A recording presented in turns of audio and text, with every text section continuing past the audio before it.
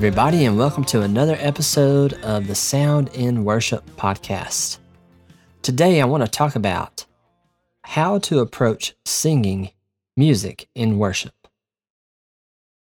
Music is a wonderfully created gift from God. He formed our ears and our ability to hear sound. He allowed our minds to have conscious thoughts and gave us the ability to communicate with our voices. When we're speaking with each other, we know that our conversations mean something. When we sing with one another, we communicate an agreed upon truth in the beauty of His music notes. We're able to notice something special is happening in music. Glory to God. God is glorified in His creation of music. The body of Christ has an excellent opportunity to bring glory to God and to thank Him for who He is and what He has done for us.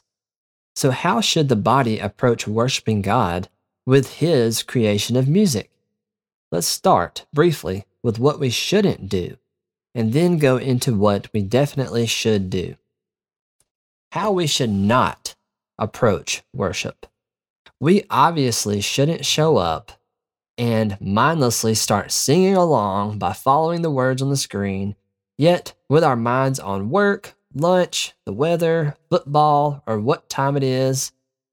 If we're honest with ourselves, we've probably all done this to an extent. The thing is, we are gathered together with brothers and sisters to sing to and of the Creator.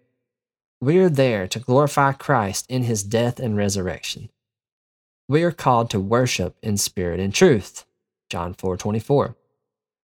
It's good to be reminded of what not to do, but what do we do?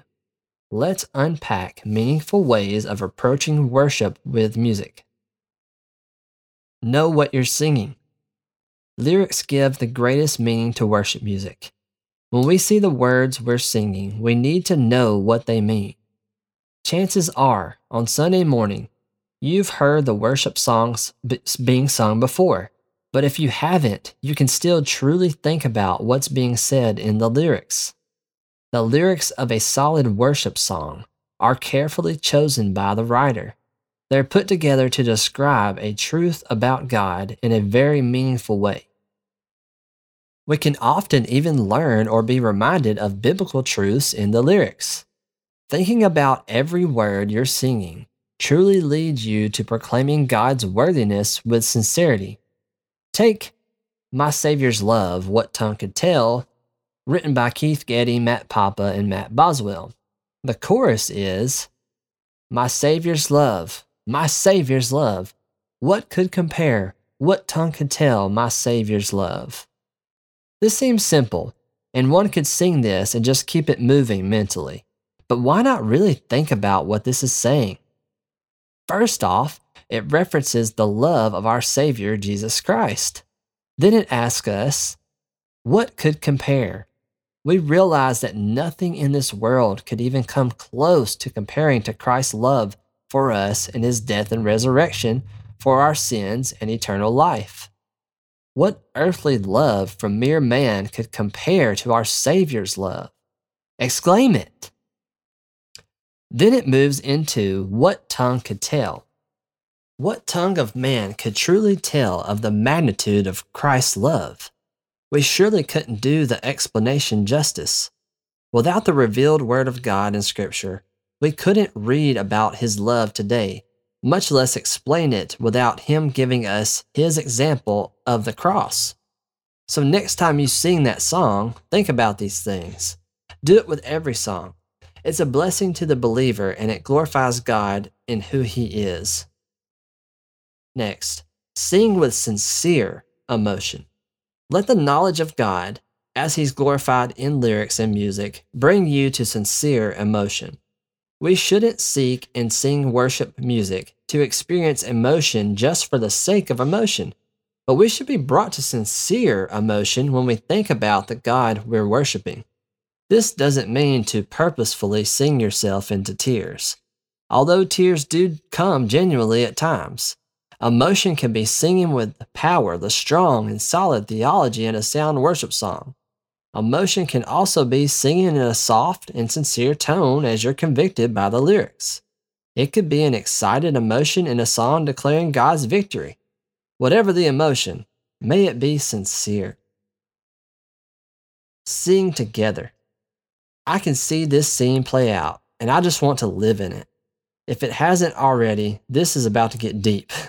Singing together, though it sounds simple, is a powerful and meaningful way to unite the body. How amazing it is to know a group of believers is on the same page singing together, not just in words, but in understanding of what's being sung. When your brother in Christ has had a hardship and he expressed its toll on him in a small gathering, you remember that. When your sister in Christ reminds you of God's provision in our lives, we bring that with us. When the pastor preaches the gospel with genuine passion and reminds us of his mercy and grace, we hold on to that. Then there's worship music, and its usefulness is brought to a new level. The knowledge of what the body of Christ is experiencing weighs in. Knowing that your brother is thinking of the same thing when you're singing of God's greatness brings you together. Knowing your sister is focused on Christ's sacrifice for us as she sings brings you closer as a family. The music is played to God's glory as if the musicians aren't even noticed, and they're pleased with that. Everyone's focus is on Christ as the body sings together to his glory. No one is thinking of his own merit. All are there to worship God in spirit and truth. That's how we approach singing music in worship.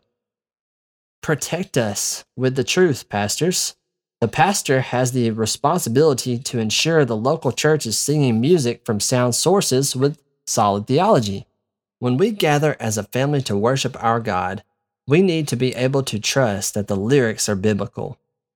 Now, we also have the responsibility to do our own research and to help inform our pastors of songs that are concerning, or songs from artists whose ministries we shouldn't be promoting by using their music.